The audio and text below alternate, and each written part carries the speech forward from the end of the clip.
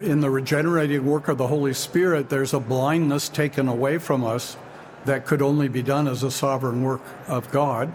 But it is also true that the life can hardly be lived correctly if the mind is not properly informed. And so truth is so important.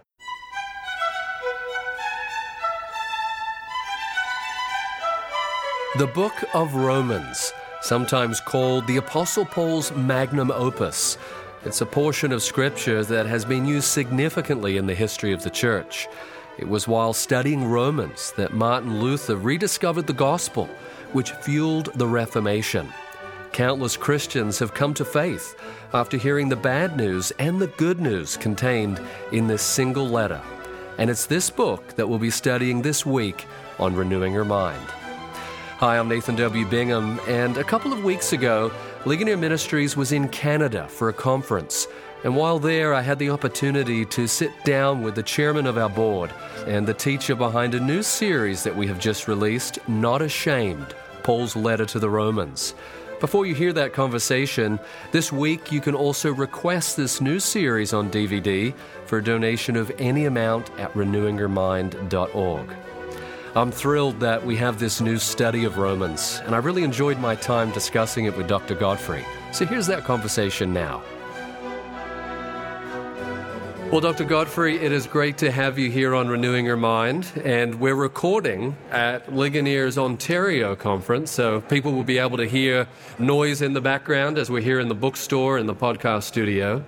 But it's a delight to be able to talk with you about your new series, Not Ashamed, taking us through the book of Romans. Yes, well, I'm delighted to be here. It's wonderful to be back in Canada.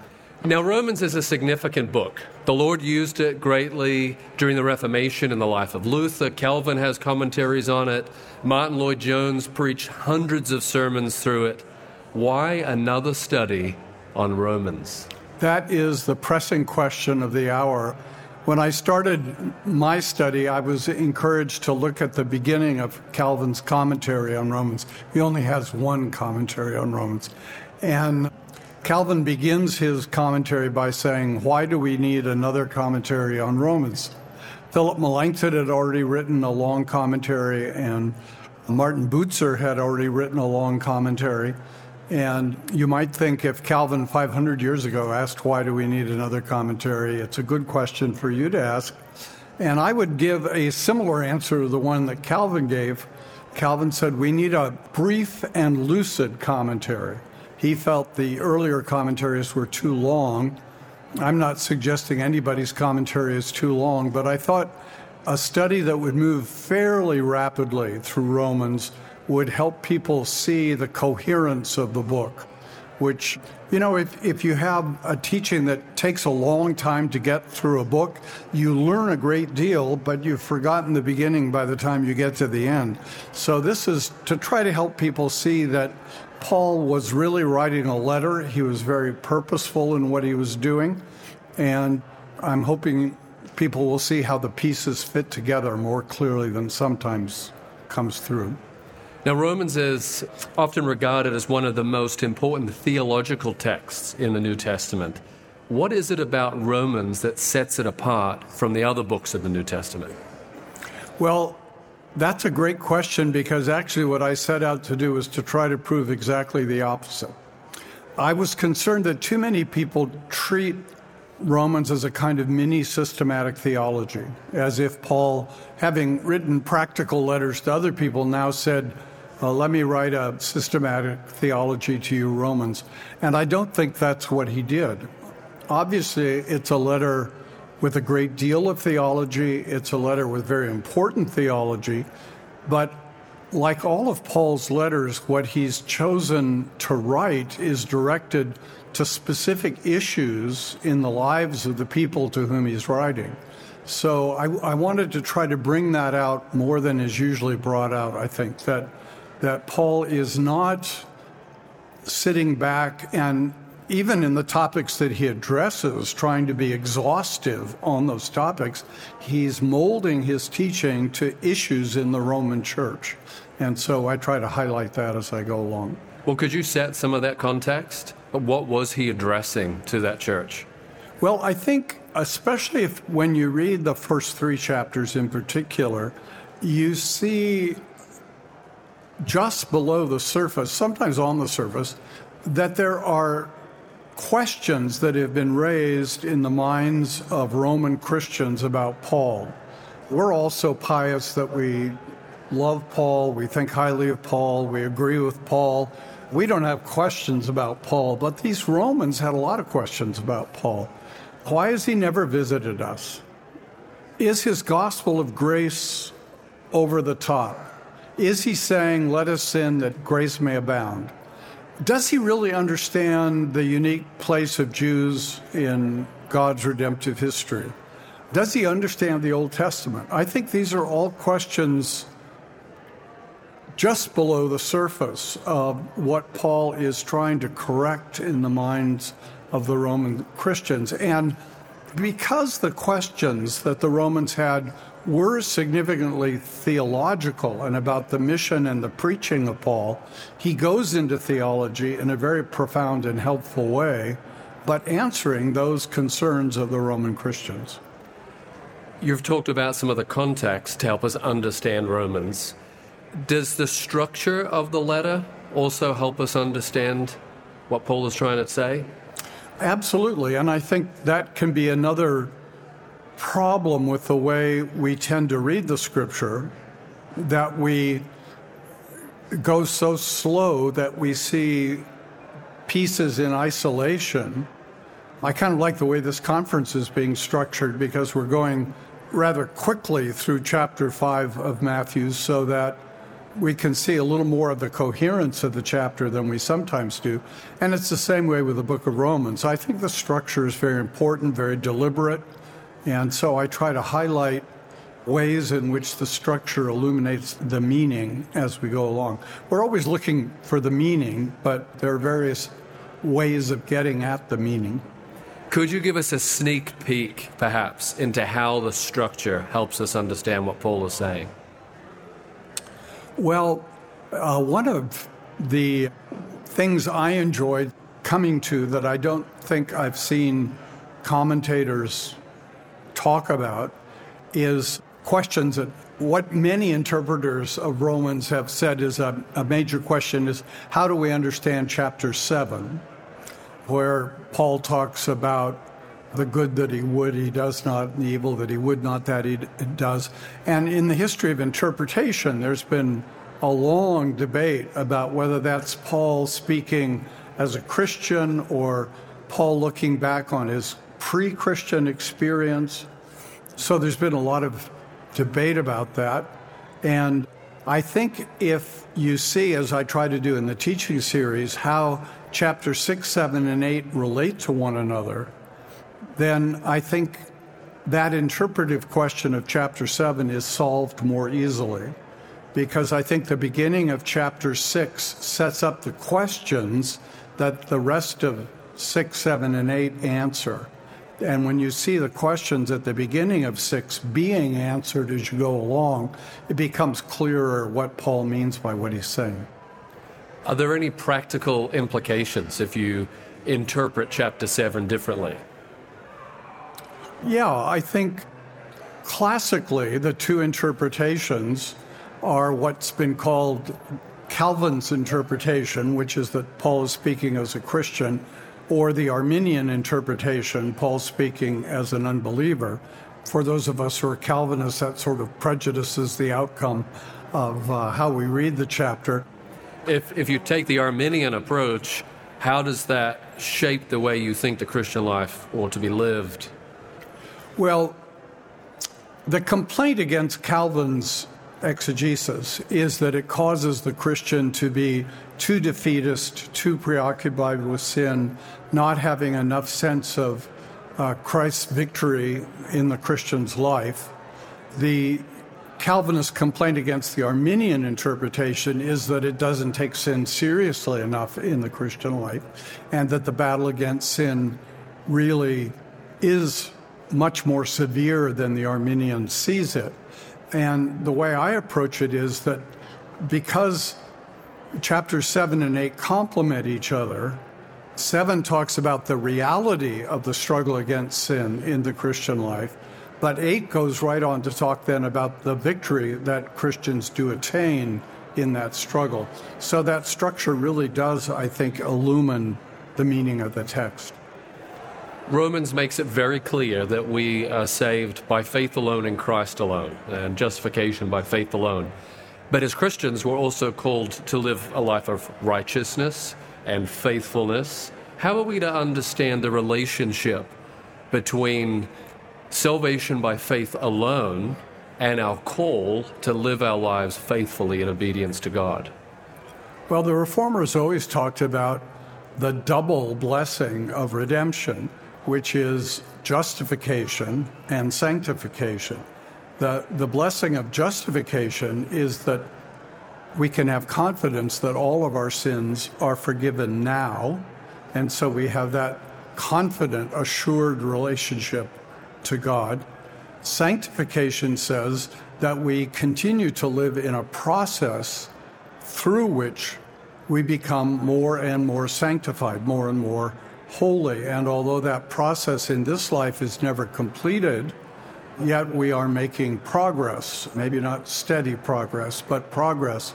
And it's important to see that the New Testament balances those two things and stresses the importance of each of those things.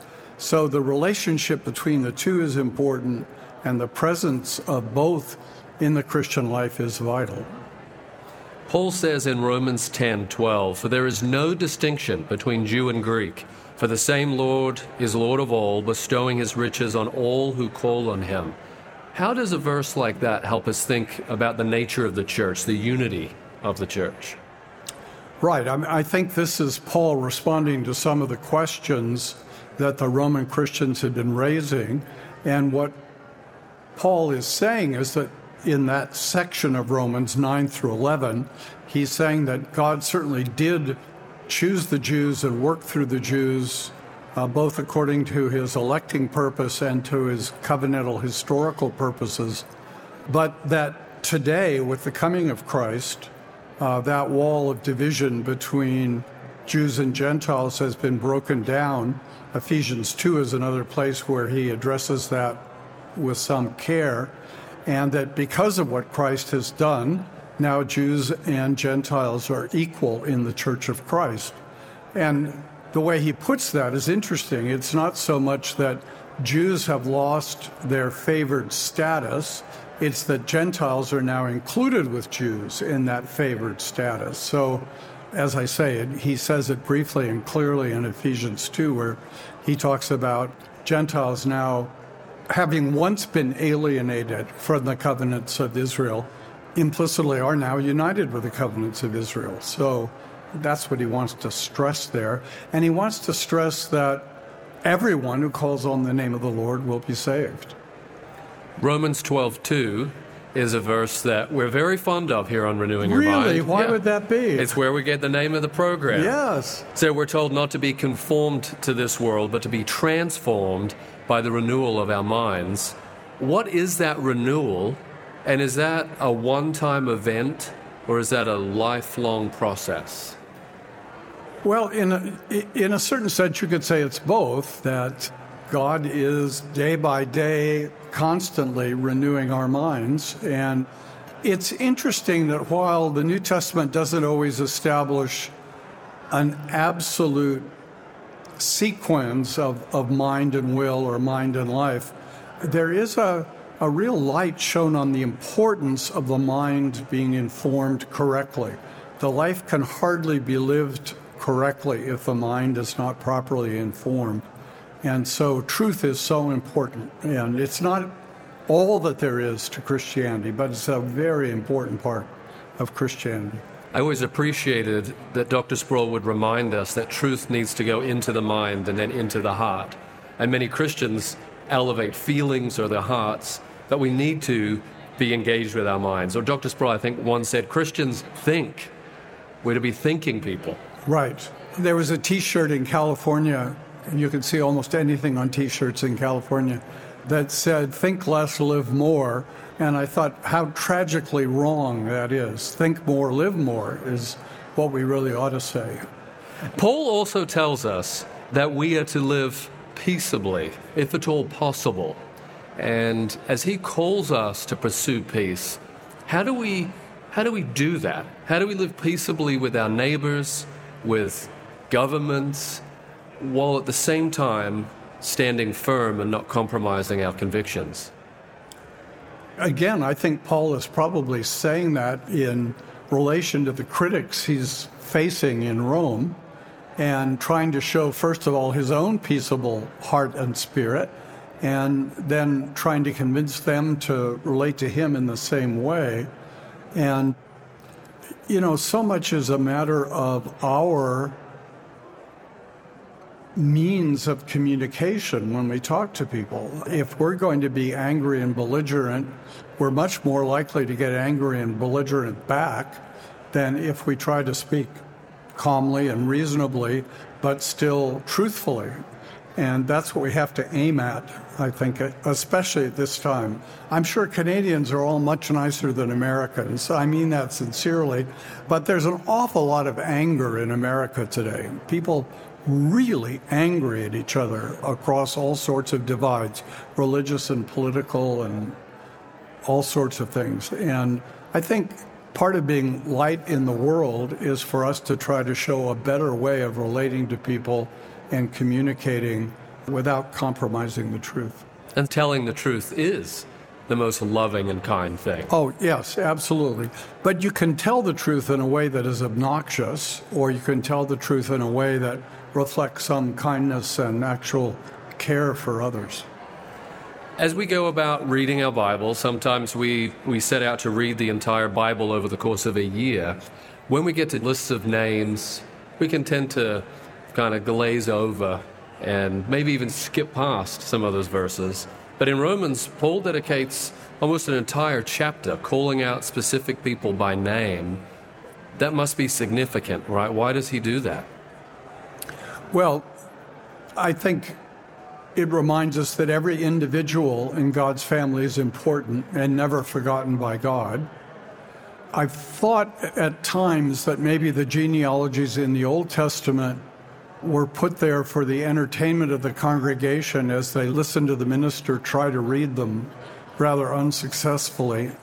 In Paul's case, I have a theory that he puts all those names in so that at the end, all those Romans who were maybe sitting and thinking, what does he really know about us, have to confront the fact he knows a lot about you because he knows a lot of people in your church and he's been in communication with them. So I think Paul is sort of establishing credentials by showing, I know a lot about the Roman church. I've had a lot of contact even though I've never been there. And I think highly of the people I know there. And so there. Well, does that teach us anything about the importance of friendship or community in the local church? Well, I think friendship and community in the local church is one of the crucial things that church exists for. It's why it can't be done online. It has to be done face-to-face, person to person.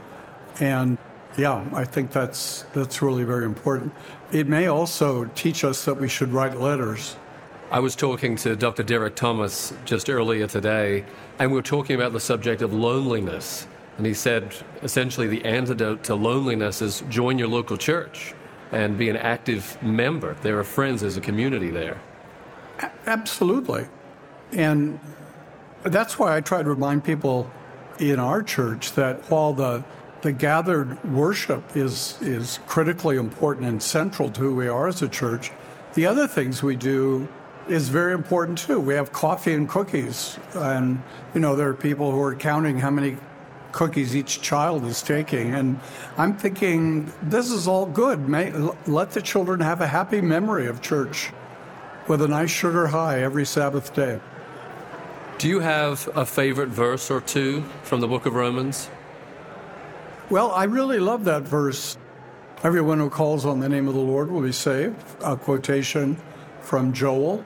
In the section Romans 9 through 11, Paul quotes over 30 verses from the Old Testament in just those 3 chapters to show he really does know what the Old Testament is all about. We began this conversation with me essentially asking why another study on Romans. And I do want to say I'm glad that you did this study, and I think it'd be really helpful for the church. But from your perspective, what do you hope that people will walk away with when they walk through this series and walk through Romans with you? I hope they'll walk away with a sense of how the letter fits together. I hope they'll walk away with the sense that seeing the structure of the book really illumines passages they've known, but now have a deeper understanding of. But most of all, I guess I hope they'll walk away with the sense that theology really is practical, that everything Paul is saying in this letter is intended to help Christians understand the truth better and live for Christ more fully. Well, Dr. Godfrey, it's always a pleasure speaking with you. Thank you for your time today. Thank you. Great to be here with you.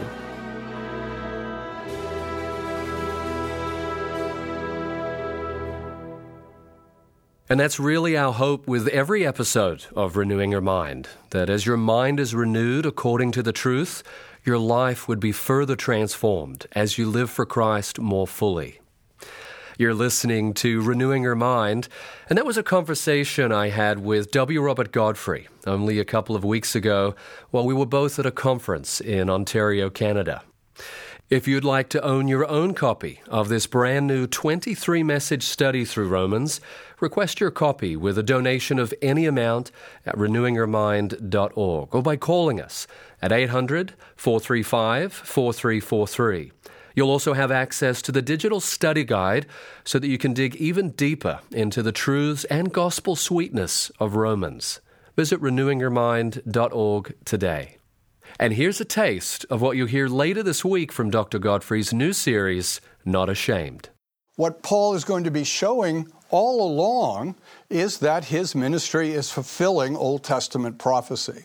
He's not forgotten his roots at all. He always remembers his roots and is pursuing what God has appointed him to do. Another criticism, implicit, is that Paul has forgotten the advantages that God has given the Jews. We can see that suggested in Romans 3, verse 9 and 29, and Romans 9, verses 4 and 5. And Paul makes very clear that that's just not true. He hasn't forgotten the Jews. He hasn't forgotten the advantages given the Jews, and that he understands precisely the role of Jews in God's saving purpose. We could almost say that a lot of Romans 2 through 5, Romans 7, Romans 9 through 11, Romans 14, are focused on questions about the role of Jews and the function of Jews in God's purpose. And in terms of advantages, Paul can speak very powerfully about recognizing the advantages that God has historically given the Jewish people. Paul writes, then what advantage has the Jew, or what is the value of circumcision? Much in every way, to begin with the Jews who are entrusted with the oracles of God. That in Romans 3, verses 1 and 2.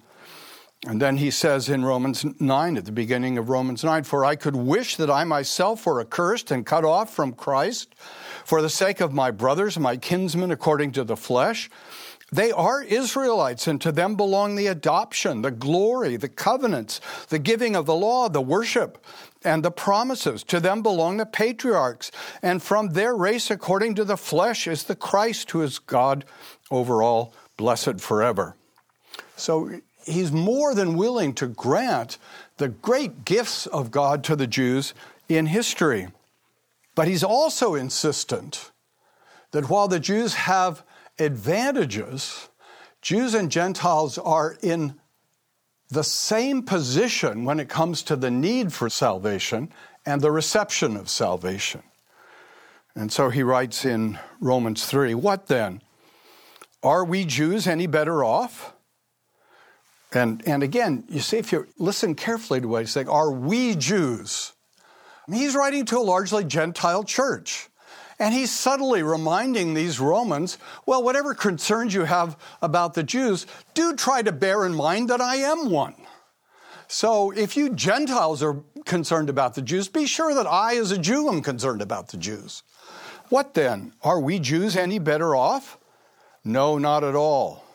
For we have already charged that all, both Jews and Greeks, are under the power of sin. For we hold that one is justified by faith apart from works of the law, or is God the God of Jews only?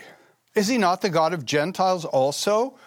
Yes, of Gentiles also, since God is one. He will justify the circumcised by faith and the uncircumcised through faith. So Paul is willing to recognize advantages to the Jews, but he's insistent that when it comes to salvation, everyone is equally in need and everyone is saved in the same way, namely by faith. So be sure to join us tomorrow as we begin this study of Romans here on Renewing Your Mind.